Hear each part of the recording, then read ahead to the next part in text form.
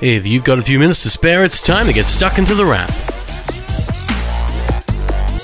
For the week ending June 18, you're tuned into The Wrap, Australia's fastest technology roundup. And this week, we start our Gadget Fest with IKEA. You might not think that everyone's favourite house of flat-pack love could get into tech, but in the past few years, it has quite a few gadgets, and surprisingly, not many require an Allen key. This week's edition is one Australians won't see until next year, unfortunately, but it's one that could make the sound in your home a little easier on the eyes. It's a work of IKEA art with the Symfonisk picture frame Wi-Fi speaker basically being what it says in the name, an art frame with a flat speaker covered by a grille that also is covered in art. They'll work with the Sonos system in line with IKEA's other Symfonisk speakers, but you can't bring your own art yet, no pictures from the family, as these will only have IKEA art made for them, at least initially. It also won't be in Australia until next year, where we're expecting a price for around $300 when it does see the light of day locally. There was also loads of game news this week from E3. Granted, it was digital only for reasons you can probably guess, but it means there was plenty on the cards for games on the horizon. For instance, Xbox showed off 30 games, 27 of which will come to its subscription service, Xbox Game Pass, and include some sequels to games that have been running for ages. There's a new Forza, a new Halo, a new Age of Empires, a new Psychonauts, plus some originals as well. Nintendo, meanwhile, announced quite a few games were coming to the Switch, including a new Super Monkey Ball, Mario Party, Metroid, Mario Golf, a new Legend of Zelda title, and Marvel's Guardians of the Galaxy, the latter of which is also coming to other consoles as well. And while Sony didn't quite partake in the big game shindig, publishers did, so we know that there's plenty coming for every major console and PC and mobile as well. It's not just game announcements, but other gear that could make games pop.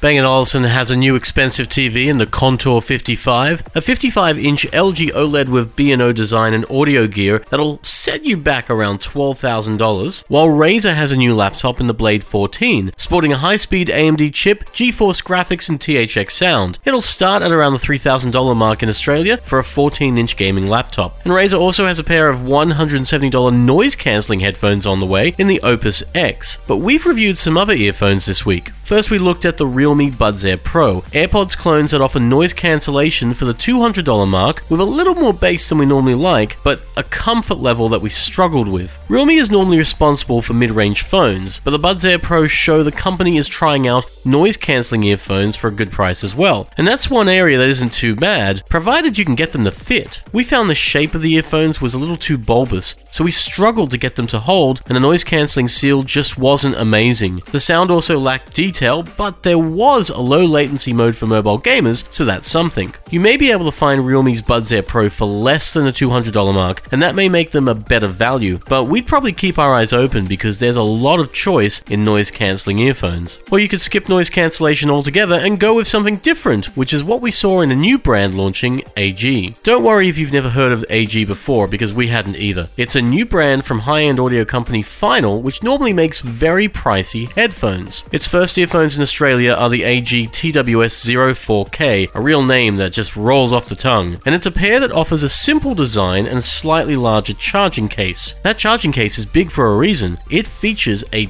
big battery. While the earphones can last for up to 9 hours per charge, the case offers up to 20 charges, boasting as much as 180 hours of life. That may as well be several weeks of use if you listen for a few hours per day. And the case also holds a neat trick. It can charge your phone. Alongside those tricks, the AG TWS04K is also a decent pair of earphones, offering detailed and spacious sound, but needing a little more bass in some tracks. It's basically the polar opposite of the Realme Buds Air Pro, because these sound very good even if they lack noise cancellation. But they come with nearly the same price, hitting $200 locally, which we think is a very good value given the proposition. Of course, there are loads of choices out there, but if you're looking for an amazing battery alongside great sound, this new brand, AG, might just have it. And otherwise, you can always wait, because it's the middle of the year and there's plenty more on the way. We're still expecting a new generation of AirPods Pro, Beats has something new soon, and look, Sony just launched a pair of noise-cancelling earphones. Honestly, there's a lot happening in earphones for sure.